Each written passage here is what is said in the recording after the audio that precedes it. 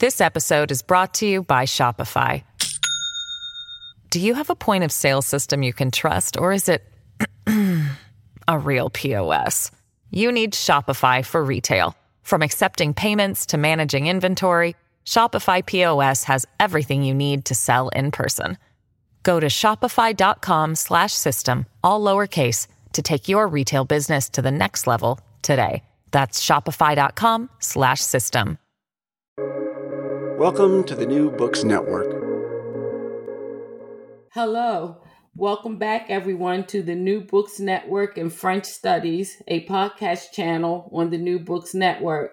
I'm your host, Bridget Wallace. I'm a graduate student at Lehigh University, and today I have the honor of speaking with Dr. Elizabeth Andrews Bond, who is an associate professor of history at The Ohio State University.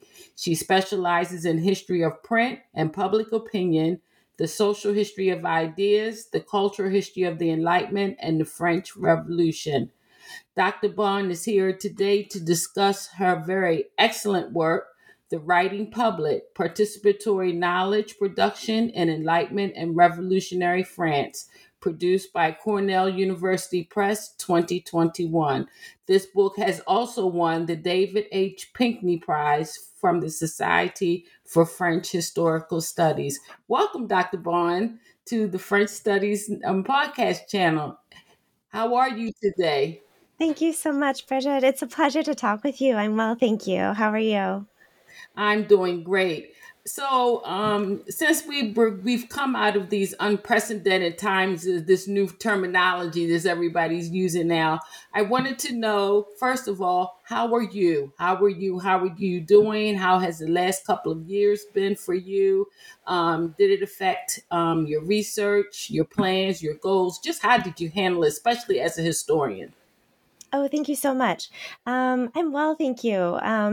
It's been a challenging 2 years, a few years now, certainly, and it certainly has affected my research and my teaching. I've moved to teaching for the most part online, which has been a new experience for me in terms of learning about pedagogy in all kinds of new ways. And so that's been a really challenging, but in many ways rewarding experience to be able to meet students where they are in this new, in this new COVID context in which we're all living.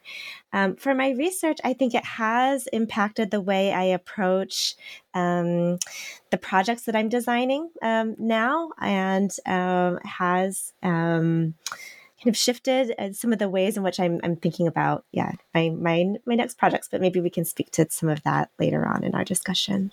Oh, most definitely. Yeah, I think it's shifted historical research for all of us.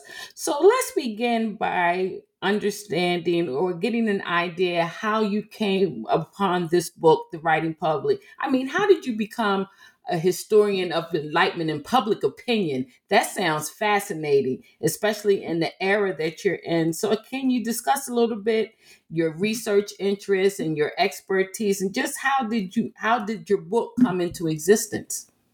Thank you. Yes. I've been interested for a long time in how people experience and process moments of really intense change. And for me, the 18th century and France in particular was such a rich terrain for studying that kind of experience.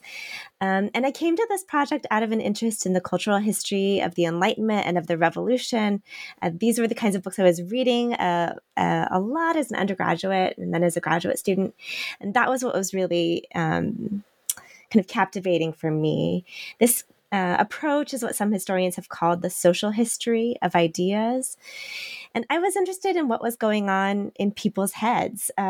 I wanted to understand how they made sense of these really dramatic changes that were wrought by this age of revolutions. And we already know a great deal about the origins of the French Revolution. And so from the start, I was not as interested in explaining why the revolution happened. Instead, I really wanted to understand what the experience of living in the 1780s was like. And so that guided my initial approach to this project. I began this project with reading the first daily Parisian newspaper, Le Journal de Paris, and I found so many letters from readers in that particular newspaper, and it was really exciting. So that was my initial foray into this project. And then I continued it by going to France and studying other newspapers that published in a similar format. These were all these one-sheet, 4-page general information newspapers. And many of them had letters from their readers. The topics they covered really varied. And the letters to the editor really were wide-ranging in their subject matter. What they seemed to share, though, are some of the key themes that really crystallized in my book around a sense of optimism, a desire to participate in society, a commitment to useful knowledge. And above all, I think they really work to situate their authority to speak to one another. And that, for me, was what was really exciting across these letters. Did you want me to speak a little bit about my own graduate training and that kind of thing? Yes. Okay. Yes. That's a great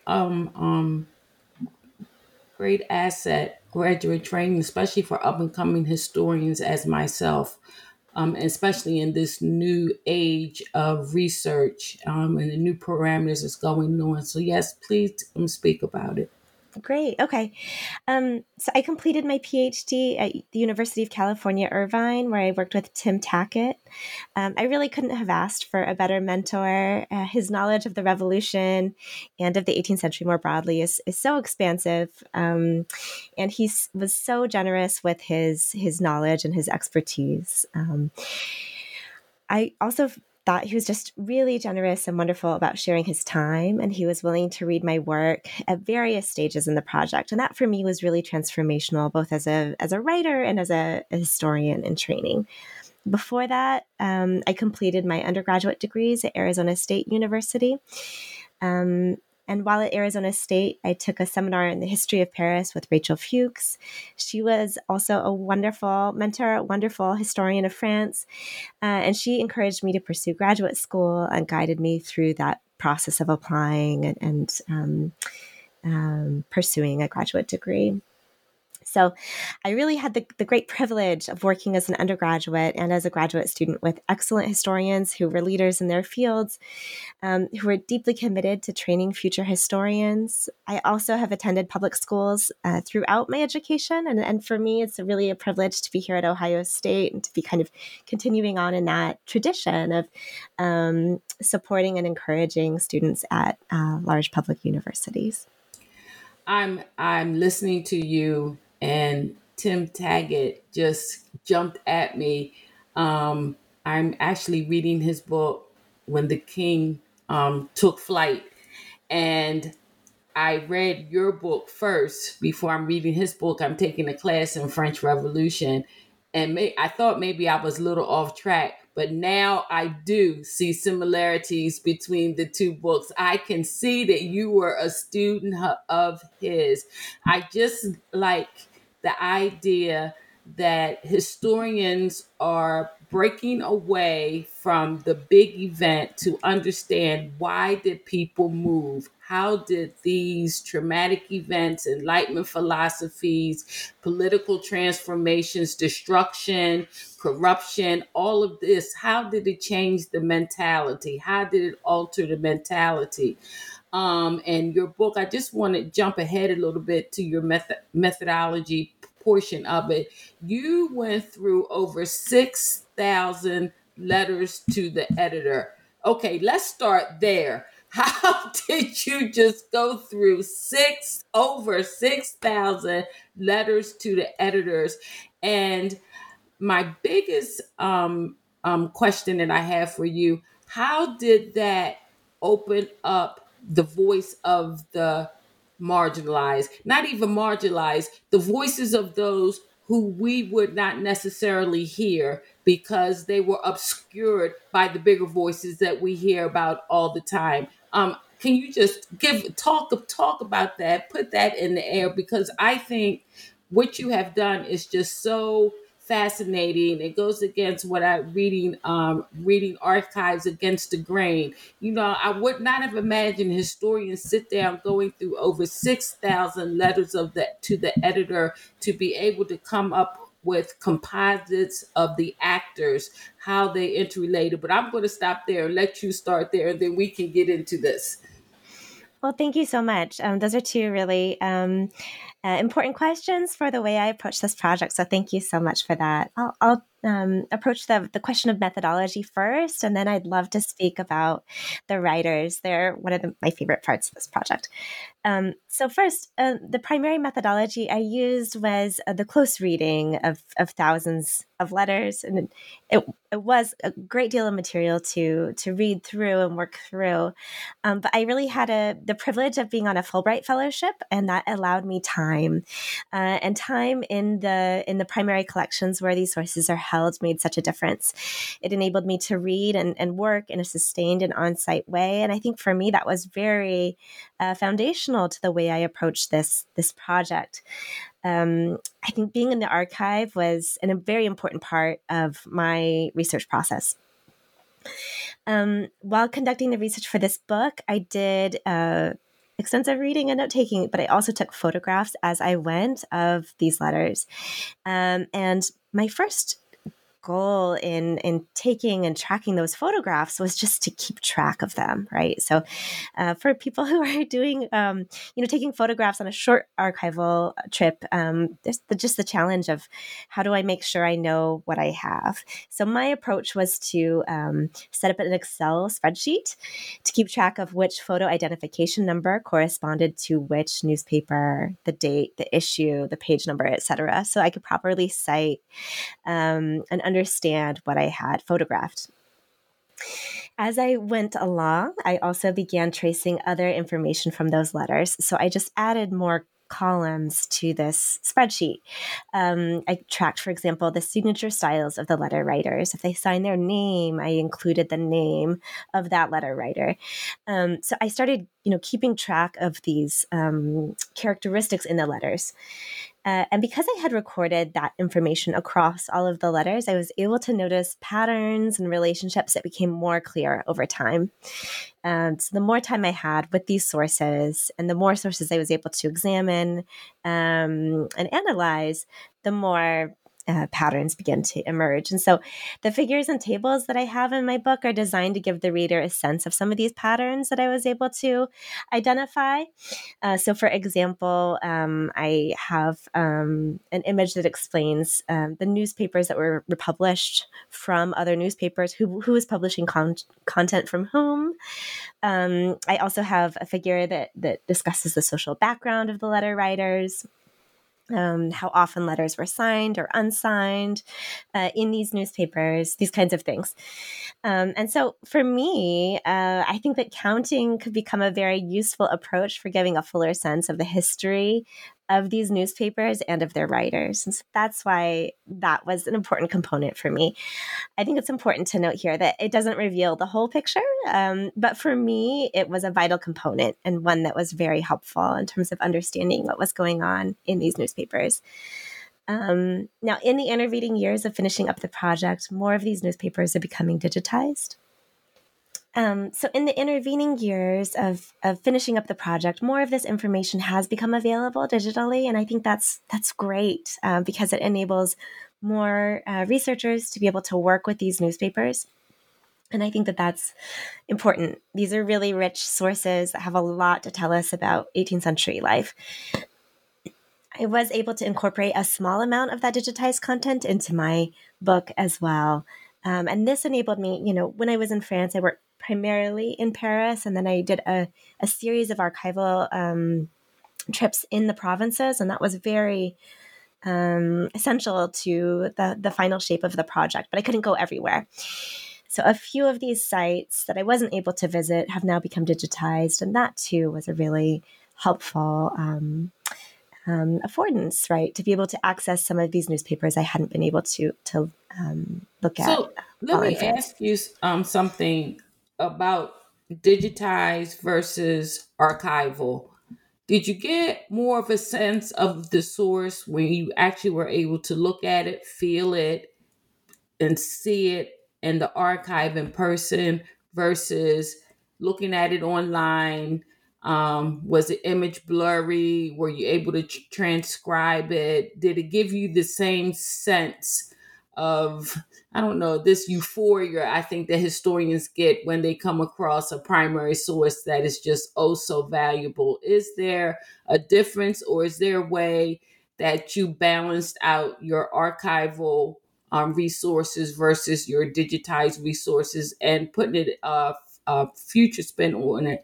How can historians, especially new historians, because that's a conundrum that a lot of us are facing, how do we balance out the archive versus the digital? Because now everybody's saying, oh, it's digitized. But I don't know if it's the same sense of euphoria that historians are looking for. Can you speak to that a little bit?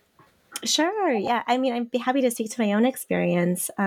Most of my work was completed on site at the National Library. I also worked at the Arsenal branch of the National Library, and this is where many of the actual physical copies of these newspapers are held and are consultable. And that for me was a really rich experience. I think there's nothing quite like being able to sit with those sources and to examine them in person before you. I think the other thing that's really valuable here and was valuable for my own project was that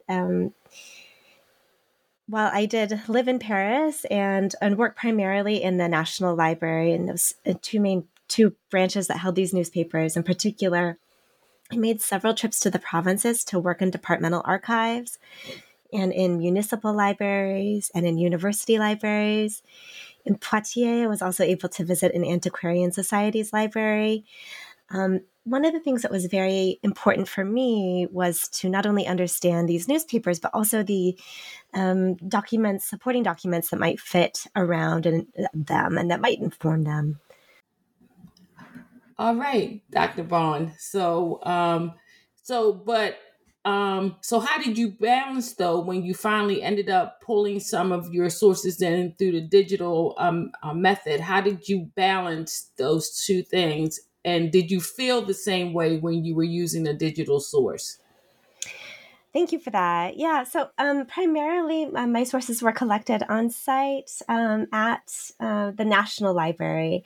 I also worked at the Arsenal branch of the National Library, where many of these newspapers are held. And so for consulting the physical copies of these newspapers, the Arsenal was really foundational to this project. I also had the privilege of an entire year on a Fulbright fellowship to live in France, and I worked primarily in Paris. I lived in Paris. But at the same time, I was able to make several trips to the provinces to work in departmental archives and to examine newspapers that were not held in the National Library, at least not held there in full. So I went to a series of provincial centers that were important for the affiche.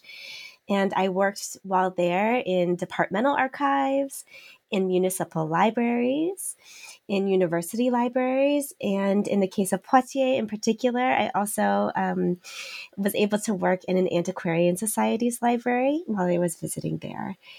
I think these trips made the project richer and the findings more robust. And one of the reasons was because in the process of examining what I went there, knowing I was looking for, I also was able to examine documents that might inform that particular source. And so for me, that process was only really feasible once I was on site. And if I found that I needed to go to another location in that city, I was able to do so. I think I'm really grateful to all of the wonderful librarians and archivists who helped me with this project. Talking with them was really vital. They know the collection so well, and they were able to recommend related sources or to pose questions that encouraged me to think through some of the connections I was beginning to form between these sources. And so that was really essential. I also think that working in so many locations was very important for the formation of this project and for me as a historian, because it enabled me to meet with French historians while I was there. It also enabled me to meet with historians of France from around the world who, in some cases, happened to be working in those libraries at the same time. These conversations made a big difference, both for the way I think about my self as a historian and the way I was working through these sources during that year in particular and in the years since. I'm also really grateful, I should say, to the French historians who included me in their seminars while I was in Paris. And I think that, too, is a situation that's very hard to have if you're not on site. Yeah, that's good. Okay, so let's get into the book. I'm impressed about the actors, the writers, the readers. These were craftsmen, farmers, men, women, wealthy, poor, middle class craftsmen, but they created this environment of I felt they created an environment of trust. It's like they would write these letters to the editor, but they trusted that they would be read first, that the editor would publish them secondly, and thirdly, that any type of response would come in a civil manner. I didn't get the idea reading your book that they were worried about incivility in the response to the question. I mean, they were very passionate, but that idea of respect of someone else's word is so prevalent. So describe the actors. We want to know the actors in this story and how did they create this bond between them, create this space, this new historical terminology now of spaces that, as Mark Bloch say, consist of human interaction. And I think the writing public is definitely human interaction through the written word. So I'm gonna let you go. Just talk about the people, the actors, and just how you were able to put them in a play essentially and let them do their thing. Thank you so much, Bridget, for that question. Some of the earliest and most persistent questions I got when I was beginning this project were about the people. And for me, they were always a really fascinating component that I wanted to know more about too.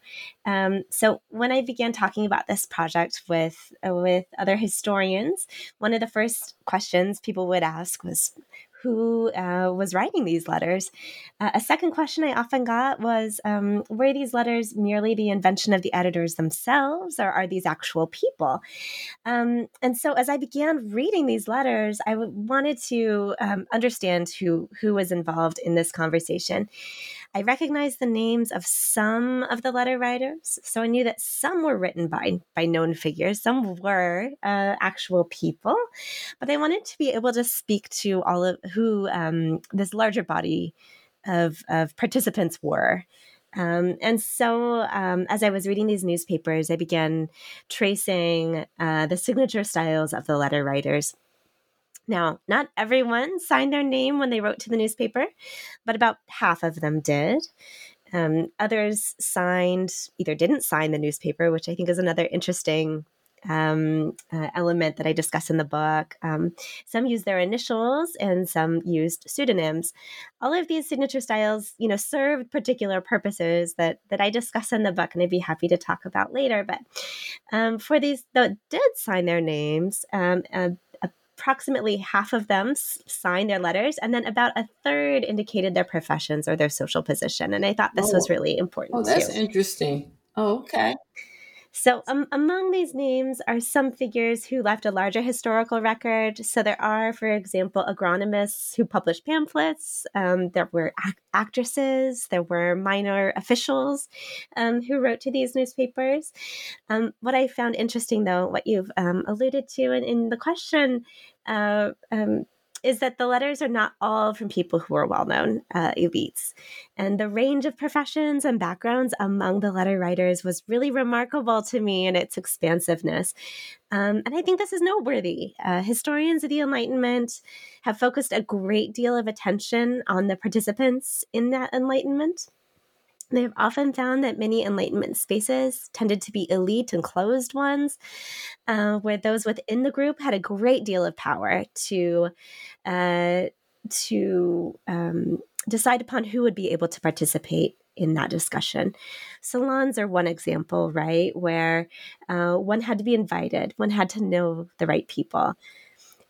I think writing a book is another example, another form of participation in the Enlightenment that required access. One needed some access to that network and to resources. Book publishing was costly. One had to navigate licensing and censorship. That wasn't simple. And so the letters to the editor, I think, are really important and distinctive in comparison because they were remarkably open and surprisingly low cost. So for many of the writers, this is their only foray into print. And so in chapter 2 of the book, I provide an up-close look at who these writers were. Some of them are people you might expect. I found there are a lot of men from the liberal professions. There are a lot of men who were working in medicine and the law. But what I was struck by, and what you noted too, is this participation alongside them of so many other figures. There are farmers and innkeepers, artisans and women, people from a range of backgrounds with a range of perspectives. And I think that juxtaposition of such voices really sets the letters to the editor apart as a really unique and surprisingly expansive site of 18th century sociability. And with that, right, with this idea of sociability comes certain expectations about how one participates, as you also noted in the question that you posed.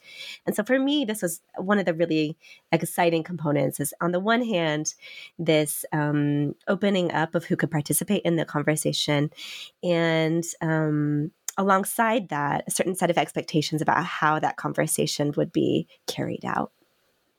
So, as I have two questions, I'm going to ask the first one.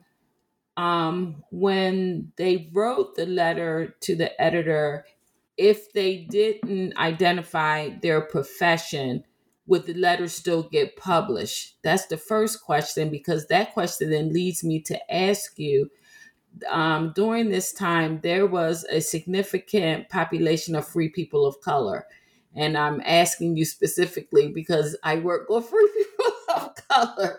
So, and my question to you is there a way that you would be able to pinpoint, if they participated in this media, in this platform of writing letters to the editor? If they did, were they published? Or were the editors able to identify that maybe this letter is from a free person of color and we don't want to establish it? Especially, I'm really looking especially at the 3 years after the revolution that you talk about, when the Declaration of the Citizens of Rights of Men comes out and the National Assembly is all about equality for everybody. And, you know, they were in, they free people of color were appearing before the Declaration, before the National Assembly to present their declaration. So I'm just interested in that juxtaposition, how class, I would say, how they identify class, if they identify class, or if the editors just saw a letter, took the letter, read the letter, because free people of color will be asking or stating different ideology, talking about liberty, talking about citizenship. And if the editor saw words that had incorporated those ideals, would they not publish the letter? Because of fear of the National Assembly or fear of the ancient regime. So can you talk a little bit about that dynamic? And am I asking the right question too? Is that something that is discernible from your research? Thank you for that question. I think one of the things that was so interesting to me about these letters that were published and the editorial role here is we have very little archival record of how the editors went about making their decisions. I looked everywhere I went for evidence, right, for papers from these newspapers. That's very rare to find. In some cases, we do have those archival records if the newspaper was published during the revolution and it was shut down. So in those cases, we do have these wonderful archives of those editors' decision making and records. In most of the cases of the affiche that I studied, there is very little manuscript evidence to go alongside these newspapers. What I've included in the book, and usually what that included was, a few letters that were published in that newspaper, or perhaps some letters that were written to the editor that didn't appear in that newspaper. And there's no explanation of why one was published and one was not from an archival end. So instead, what I did is I looked at the editorial notes that these newspapers often included. And so the editors would often write a note after the letter to explain something about it. They might say, this letter is published anonymously, but I know the identity of this person and they are trustworthy, or they are a person of social standing in our community. And so in the book, I talk about some of the ways in which we can use these editorial notes to make sense of how the editor conveyed to their readers their decision-making process. I think the other thing that's really important to note as well is that while approximately half of the letters were signed and approximately a third indicated their profession, that includes a lot of letters then where we just don't know who wrote them. Did I find instances where people identified as a free person of color? I didn't. And this was one of the disappointments of the project for me too, right? Is that sometimes there are experiences that we know were being lived out in France at this time that this newspaper did not kind of give us a full window into what was going on and how free people of color, how women, how people who perhaps were not as literate might have made sense or participated in this newspaper space. One thing that I do think is important, though, is that they may well have been present in the anonymous letters. And I think that it's important to think through what kind of work using a pen name or using initials or publishing anonymously, what kind of work that might do for the letter writer, right? I think there's ways in which one could still participate and voice one's opinion and enter into this forum, right? This virtual forum of exchange and debate without fully revealing one's identity. And that could be a strategic choice for many. So it's hard to say definitively, right? Because there's that they aren't signed. But is it possible that they're there? I think. This episode is brought to you by Shopify. Do you have a point of sale system you can trust, or is it a real POS? You need Shopify for retail. From accepting payments to managing inventory, Shopify POS has everything you need to sell in person. Go to shopify.com/system, all lowercase, to take your retail business to the next level today. That's shopify.com/system. I think it's possible. Yeah. So then that leads me to ask, so we talk about, you talk about knowledge of the Enlightenment. In the letter writing, the language of the Enlightenment, the language of the philosophes. Did you, because I remember you wrote about how the letters actually turned into more of a commercial bent when they would write a letter about farmland or something. I think you were talking about they kind of turned more personal matters, something that was pressing them. But it's this idea of community, especially members of the community that you think are not paying attention to what's going on around them. Did you see really high instances where Enlightenment language was being interpreted, was being used, and being understood or put into their own personal interpretation to try to push through all the transformation and shifting that was going on in this period in France? Thank you. Yeah, I think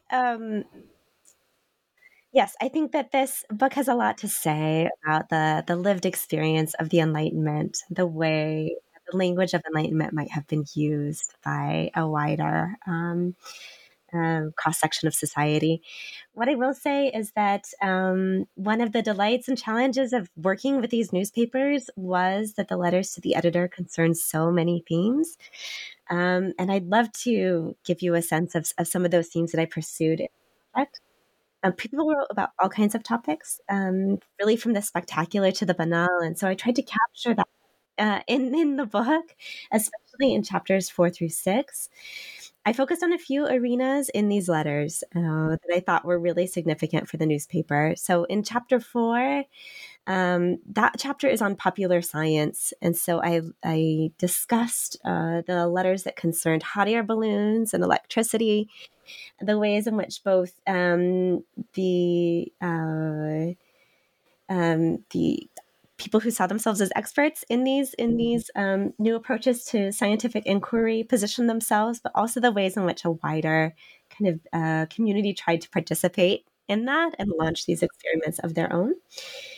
Chapter 5 is on agriculture, and it's really concerned with how writers tried to encourage the adoption of new crops and techniques. Chapter 6 is on a style of philanthropy that was called bienfaisance, and this emphasized fellow feeling, an idea of helping others out of a sense of empathy, out of an ability to see oneself in the experiences of others. And so these 3 chapters concerned major issues in the newspapers. And the broader theme that these 3 chapters really concern is about the ways that writers made their case. And I do think in some cases they reference living in an age of enlightenment to do that. But I think there's very little consensus among the writers about what the Enlightenment was. So for my own understanding, I think what was helpful is rather than identifying a certain set of ideas that encapsulated Enlightenment or positions that encapsulated Enlightenment, was instead to think about Enlightenment in terms of approach or a way of thinking about knowledge and thinking about one's access to knowledge and participation in its formation. So the letter writers consistently situated these newspapers as a site where useful information could be gathered and could be shared. They explained that they were writing because they wanted to be useful. And they made claims about their authority to speak in this venue as they tried to get the editors and other readers to listen, right? Part of their goal first is just to get people's attention and then to encourage the editor to publish their work because it serves these other social aims. I think this was really new, and that's important as well. These newspapers that were written in this style became prevalent around 1770. They lasted at least until 1791.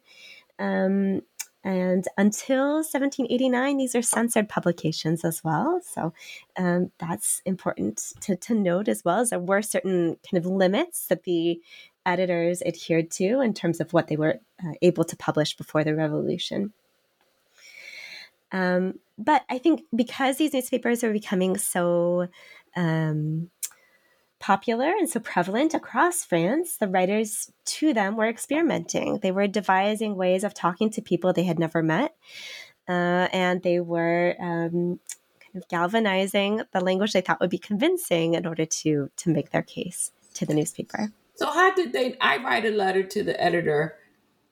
How were they gauging the response to the letter? I obviously would be if someone writes back into the newspaper referencing the letter.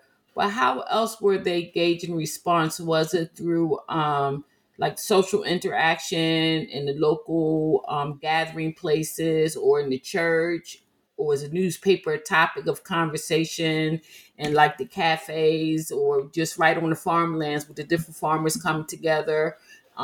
So how were they gauging how people were reacting to their the letter that they had written? How would the individual writers do that? Yeah, I mean, how if I write a letter to the editor, say I'm 18th century France, and I'm going to write a letter to the editor. Okay, what would I be looking for to see? Did someone read my letter, or did it help someone? What were they looking for? How were they gauging that process? That's a great question. And for the vast majority, I don't know. In many cases, this is the only source that we have about this particular figure, and so it's hard to know exactly what was going on there. What I do know is that in some cases, right, people did write about writing a letter, either in their own correspondence um, or in their diaries. And so when I was able to, I identified some of these cases. So um, I discuss a bookseller and diarist in chapter 2 who did this very thing, right? Wrote a letter, transcribed a copy in his diary, and was very excited to see it published, right, under his own initials. So even in that case, right, we have a situation where he didn't sign his full name in the published letter, but nevertheless included a copy of that letter in his diary and explained his own motivations there. Yeah, I like the story of the lady that it was her routine in the morning with her tea to read the newspaper and then sit down and write her letter to the editor, and her newspaper got tea spilled on it, and she wrote the editor saying, oh, she needed a copy of the newsletter. It was her thing, and then the editor, and it went from there. I thought that was very interesting to understand that even in 18th century France, or people had a routine of reading and digesting news or information, or the written word. Let's just say the written word in and of itself. And it brings me back to the news junkies of today. My sister, she's got to have her CNN first thing in the morning, things like that. But I was thumbing through the book last night, and one thing that really hit me really, really hard, and I would like for you to talk about it a little bit, is the section on mental health. It's in chapter 7, where they talk about the Pinnell and his work on mental health, and how the uneven emotional and physical impacts of the revolution. I was very, very struck by this dynamic of mental health, especially relating to the times that we are in right now, where mental health has become the number one priority, I would think, for a society that's undergoing pandemics, shifts, changes, political ups and downs. And it mimics what was going on here: transition, political ups and downs, pandemic. I just want to know, how important then do the letters become, especially when they start to reference people's physical well-being and mental well-being? Because it seems like you really kind of shifted it with this section with Pinnell. I mean, I read the letters and I get that, but this seems like now all of a sudden they're seeing that this is a platform where they can speak honestly to the person about the individual's well-being. And this is what we need to look at. And the old regime, the social limits, the form of chronic illnesses, is something that you really don't see too much in 18th century literature about physicalness, about the individual's well-being. Can you talk about that a little bit? Because I think that's really important, especially in today's what's going on today. Sure. So Pinnell's letter is just one of these very kind of moving and captivating windows into how people were processing the revolution. As I said kind of at the start, one of the things that was so important for me in writing this book was to understand the experience of people who weathered the storm, who moved through this really dramatic and in many cases traumatic experience of the revolution itself. And revolutions are exciting. They're moments of hope, of possibility, but they can also be very scary.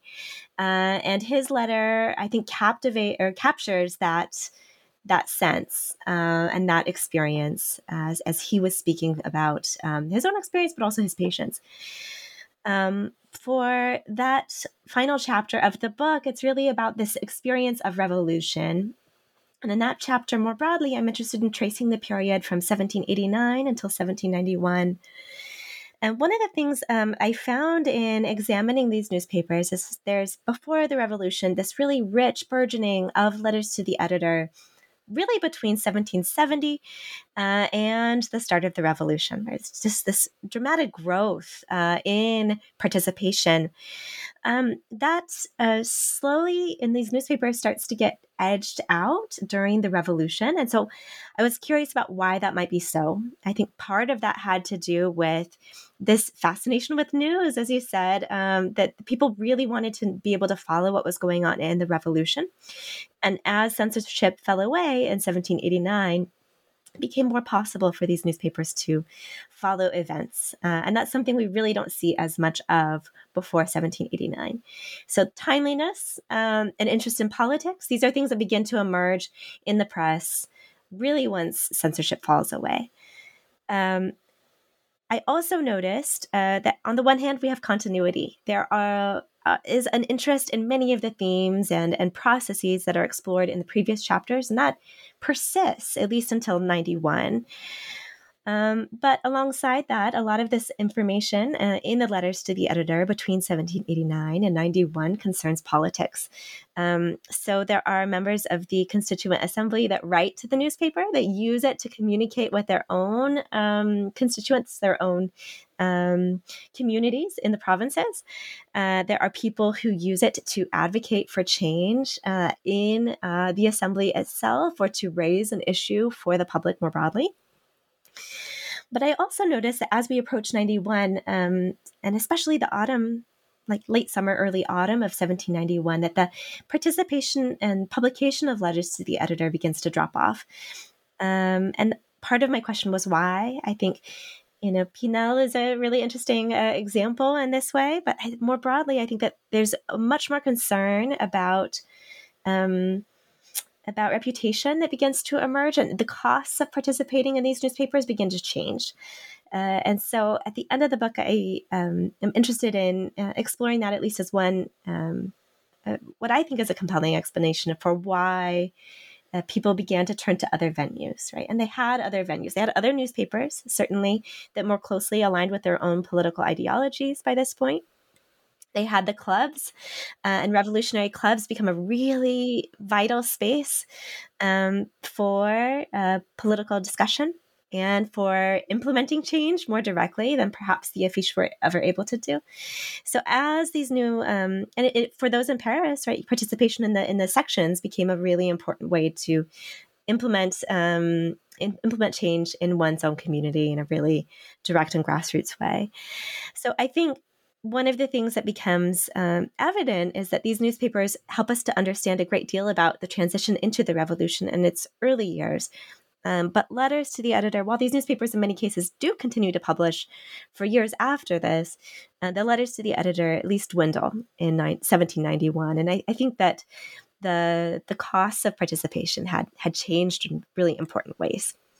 Yeah, I think once, even though censorship dropped off, I think factionalism started to occur, especially with the creation of the political clubs, as you say. And then I also think with the increased participation in the province areas, on the coastal towns too, because now it seems like they had a direct connection to the National Assembly, because they were able to write the petitions and take them straight to the National Assembly through their deputies, march right in front of the National Assembly. So that would kind of make sense of why the letters to the editor dwindled, because before the revolution, that was the platform. But what's interesting is that the writing public, as you call them, create a platform that the deputies and the representatives in the National Assembly were able to use to talk back to their constituents. This, what I call two-way street. Something is created in one aspect and then shifts and transforms. So it's definitely change over time. And as change is happening in France, we have a platform that's already established. Now let's use it and send it back, information back to the people. So you talk about this information network. Um, can you expand information network for me within the context of what you're writing about? Sure. So, in many ways, I think this leads us back to the woman who was reading the newspaper on her terrace. So let's go back to that vignette, and let's go back to in my book. I think I explore this most in chapter 3, when I'm really interested in tracing the ways people were reading these newspapers. First, I think it's important to note that these newspapers were not read in isolation, and one of the things that I found very interesting about them is that many of these letter writers would indicate what they were reading alongside or what they were responding to in their letters. Many chose to write a letter to the editor to their local affiche, their local kind of information news sheet that I'm examining in this book, but they did so in relationship to another newspaper or another book, and they cited it. So they would indicate, oh, I was reading, this other newspaper, and I wanted to bring that information to you. Or as I was reading this book, I had this thought, and they would share it there. Or they would use a book to kind of undergird their own argument. And so what I found is that this process of citation was a way of signposting, of indicating the other information that was read alongside these newspapers. And it's vast. So it included more specialized journals. It included other kind of general information newspapers. It included, in some cases, clandestine newspapers that were published outside of France, right? So we have this bridging between the kind of literary underground, so to speak, this network about which we know so much, thanks to the work of Robert Darnton and many others, right, who have talked about smuggling and the ways in which people in France were reading information and newspapers and books that were not censored. So that becomes possible to glimpse to some extent here. The other thing, though, that I think is important is that the books and the newspapers also show us that people weren't all reading the same stuff, that there's a widening and a broadening in terms of the perspectives that people were bringing to this newspaper. And so I think in that way, too, it becomes a really interesting conversation, right? Because rather than cohering around a shared set of texts, it's almost as if there's signs pointing out, right? This larger kind of community of people invites in a larger community of books and newspapers. There are some common names, and I indicate them, but I think the one of the appendices also gives a list of the books, at least in a sample set of the letters, which gives a sense of the range, and I think that was important too. Yeah, the diversity, and it's actually showing that people were seeking information. They weren't living in a bubble. They were actually seeking information, and it wasn't all political. They were seeking social, agricultural, professional, even family. What's going on in my family? How do I do this? But I want to go back to one thing. It's this public sphere. And you bring up Jürgen Habermas's model of the public sphere. You outline his limits, and you state that he raised questions about the impact of print culture on the formation of public opinion. And he said, including his radicalization in the 1780s, that has remained central to the cultural history of the 18th century. I kind of got the sense that his model was maybe your foundation for your primary argument in your book. But I wanted to know how you used his model to influence how you extend and expand the public sphere within the context of public opinion, and how that public opinion informed France's pre-revolutionary information network, created a platform for post-revolutionary representatives to speak back to the constituents. It's this boomerang effect that I think is so interesting, but I think it's based in this idea of the public sphere. Um, and I just wanted to know, and you referenced it, and I'm thinking to myself, she referenced this for a reason. And then I feel that you extended it, took his model, extended it, and expanded in order to incorporate this idea of the writing public opinion, and participatory knowledge. I know that's a lot, so I'm going to let you break it down however you want to. Thanks, Bridget. Yes, Jürgen Habermas's structural transformation of the public sphere really has loomed in this field since its publication. And so I think that theory can be useful to think with. And in the introduction to my book, as you said, I provide a sketch of the ways in which the model of the public sphere has been used and interrogated and reinvented by historians of France, certainly, but really historians working in a wide range of geographic and chronological contexts. So my book is greatly informed by the work of historians of 18th century France who have written with this theoretical model in mind. And so that's really the primary reason why I spend time in the introduction exploring Habermas's influence and his theoretical model. Ultimately, I think my book is not about testing Habermas's theory. And so I don't spend as much time in the book itself with this theory as a agent that drives what I'm observing. I think what might be just as interesting or useful is to consider the letters to the editor as an early form of social media.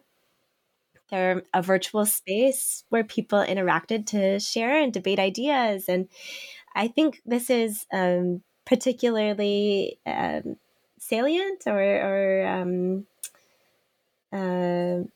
apt because at the time that these newspapers were beginning to publish, when they were coming into existence, the local general information newspaper was still fairly new. They emerged in a few cities in France in the 1750s, but it's really only after 1770 that they take hold and become prevalent across France. So this was a new media form, and the editors and readers were still really experimenting with it. And so I think the newspapers take on this dialogic form, right, where editors appear at least to be in conversation with their readers in terms of the way they're structuring their invitation for people to write letters, the ways in which they respond in these editorial notes, the way the writers themselves converse with one another, cite each other's letters, refer to the editor, etc. So in this way, they become a really important virtual forum. And I think that thinking about this social component is really what was important, is understanding these new practices of sociability that emerge in the newspaper. Yeah, it's I think we as historians forget the human interaction aspect of history quite a bit. And human interaction doesn't necessarily have to take place someone staying in front of someone and having a verbal conversation. I think the written word is very much underestimated, not talked about, but is very powerful. I think when someone takes the time, as in your last sentence of your book, says that your readers, they access from writing desks, dressing tables, cafes. They take the time to get a piece of paper, put pen in hand, and write down what they're thinking. That's intentional, it's purposeful, and it is a quest to want to be engaged in a platform that gives them a sense of self-esteem. Did you find as you were reading the letters, that when people write them, because you can tell by word usage the type of words that they use, what they were talking about? Did you find that you see this import of self-esteem, of confidence, just to be able to sit there? Because everybody couldn't write during this time. Some people may have spoke a letter orally and had someone write it for them and send it for them. So did it give the reader, this actor in your book, a sense of confidence that they're able to communicate through the written word something that means something to them, that's important to them? That's a great question. I think that in some cases, yes, right? I think one of the things that was so surprising and interesting about these letters is the extent to which people just took it upon themselves to participate, right? They wanted to be part of the conversation, and just weren't willing to accept gatekeeping in the cases where it was introduced. In my chapter on popular science, for example, a lot of the practitioners really were trying to say, no, this is our space to talk about how ballooning works. And members of the public that weren't balloonists nevertheless wrote in and said that they had something to say and they had an idea and wanted to get that communicated to the readership of the newspaper as well. And so that jostling, right, that social jostling and contentiousness, I think, was a characteristic and a very important characteristic of these newspapers as well. More broadly, this sense of optimism and a desire to participate, I think, is something that comes across in a variety of the subject matter in these newspapers. One of the things that I found is that the idea that resonated across this content was the importance of fashioning and then communicating one's own authority. And there are a variety of ways in which writers did this, but I think that was really important for them. They spent time in their letters situating themselves as someone who ought to be listened to. And there are a variety of ways in which one could do this. In the case of the letters on agriculture in particular, experience, right? One's own practical experience was very much central to the case that they made. So it depends a little bit in terms of the subject matter on how they went about making that case, but across the letters, I think that really was what came out for me, was the importance of situating oneself as someone that ought to be listened to.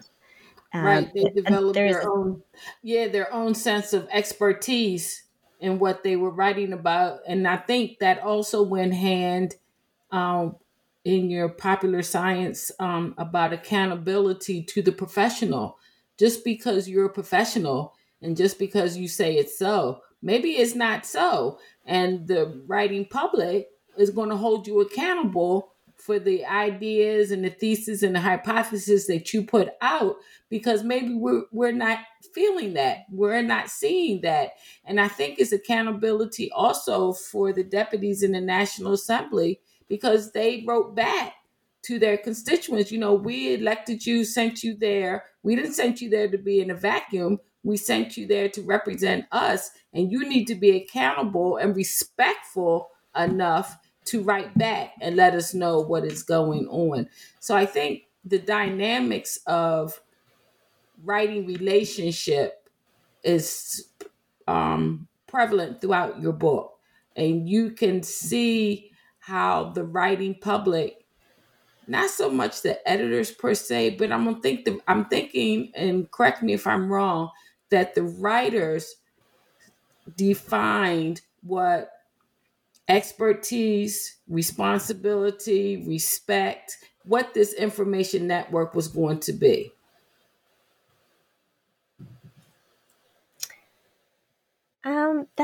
That's a really interesting point. Yeah, I think it was complicated. Certainly, the readers did fashion for themselves their own space to be a part of a conversation. I do think we should note, though, that it was still a highly mediated one. And I spent time in the first chapter of the book trying to get at the complex filtering that probably was happening.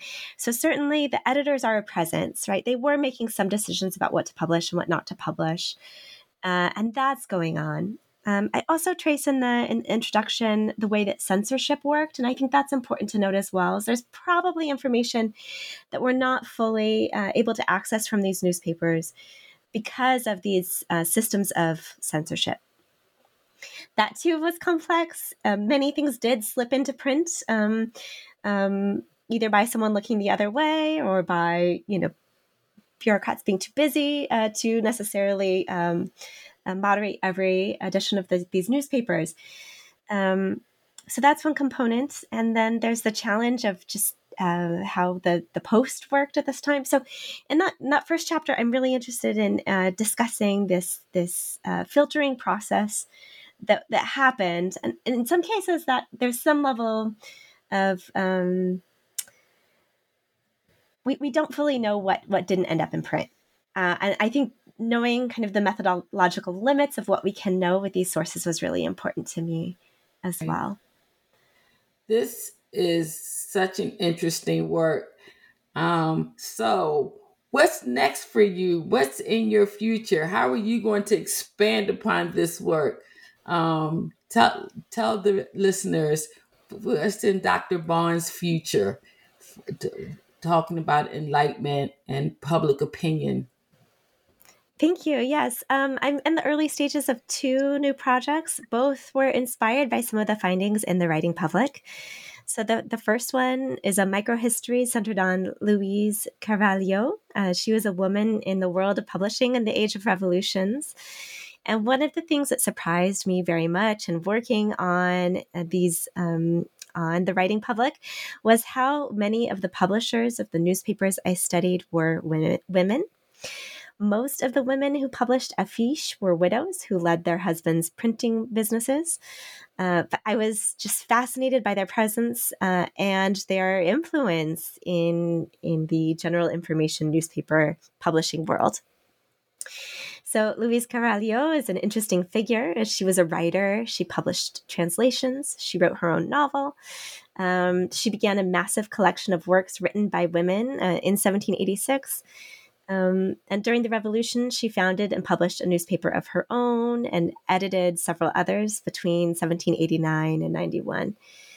She and her husband were active members of the Cordelier Club. So I'm really interested in unpacking her own political evolution during the Revolution, but also really staying interested in the role of women in the world of publishing before and during the French Revolution. So that's one. The second project is a study of print and medical authority, focused on the inoculation campaigns in 18th century France. And one of the things that was surprising and really interesting to me about working on the writing public was the participation of doctors in the press. Doctors wrote more letters to the editor in the Affiche than did any other profession. It's kind of stunning and interesting, right? To me, that was really important to unpack why they might be doing so. One of the topics they addressed was inoculation for smallpox. And so this project takes as its starting point the question of why doctors turn to general information newspapers. Why are they bringing their case to the public to make an argument for the merits and safety of inoculation and to dispel misconceptions? So this project is really focused on how the case for inoculation was made in print in the 18th century. Oh, that sounds interesting. Wow. And these were unanswered things that you found in the archives that you wanted to expand into research. So it's the idea of being open to what the archives say to us and not go in and try to have the archives say something to us. We need to listen to the archives. That sounds really interesting. I'm like you, doctors. Wow, I didn't think that doctors would have the time to write so many letters to editors. But that then that kind of makes sense because that would be a good platform to reach the general public if they were reading the letters like they were, as you discussed. I mean, over 6,000 letters that you read, that's just still mind boggling. That is just really mind boggling. Well, it was a pleasure. It was a pleasure talking to you and learning about your research. I wish you all the best in your research. Today we had Dr. Elizabeth Andrews Bond talking about her book, The Writing Public, Participatory Knowledge Production in Enlightenment and Revolutionary France, published by Cornell University 2021. We look forward to your next two works on women in publishing and doctors who wrote letters to the editors in regards to the inoculation process in 18th century France. Have a great day. Have a great day, everyone. Thank you so much. It's been a pleasure being with you.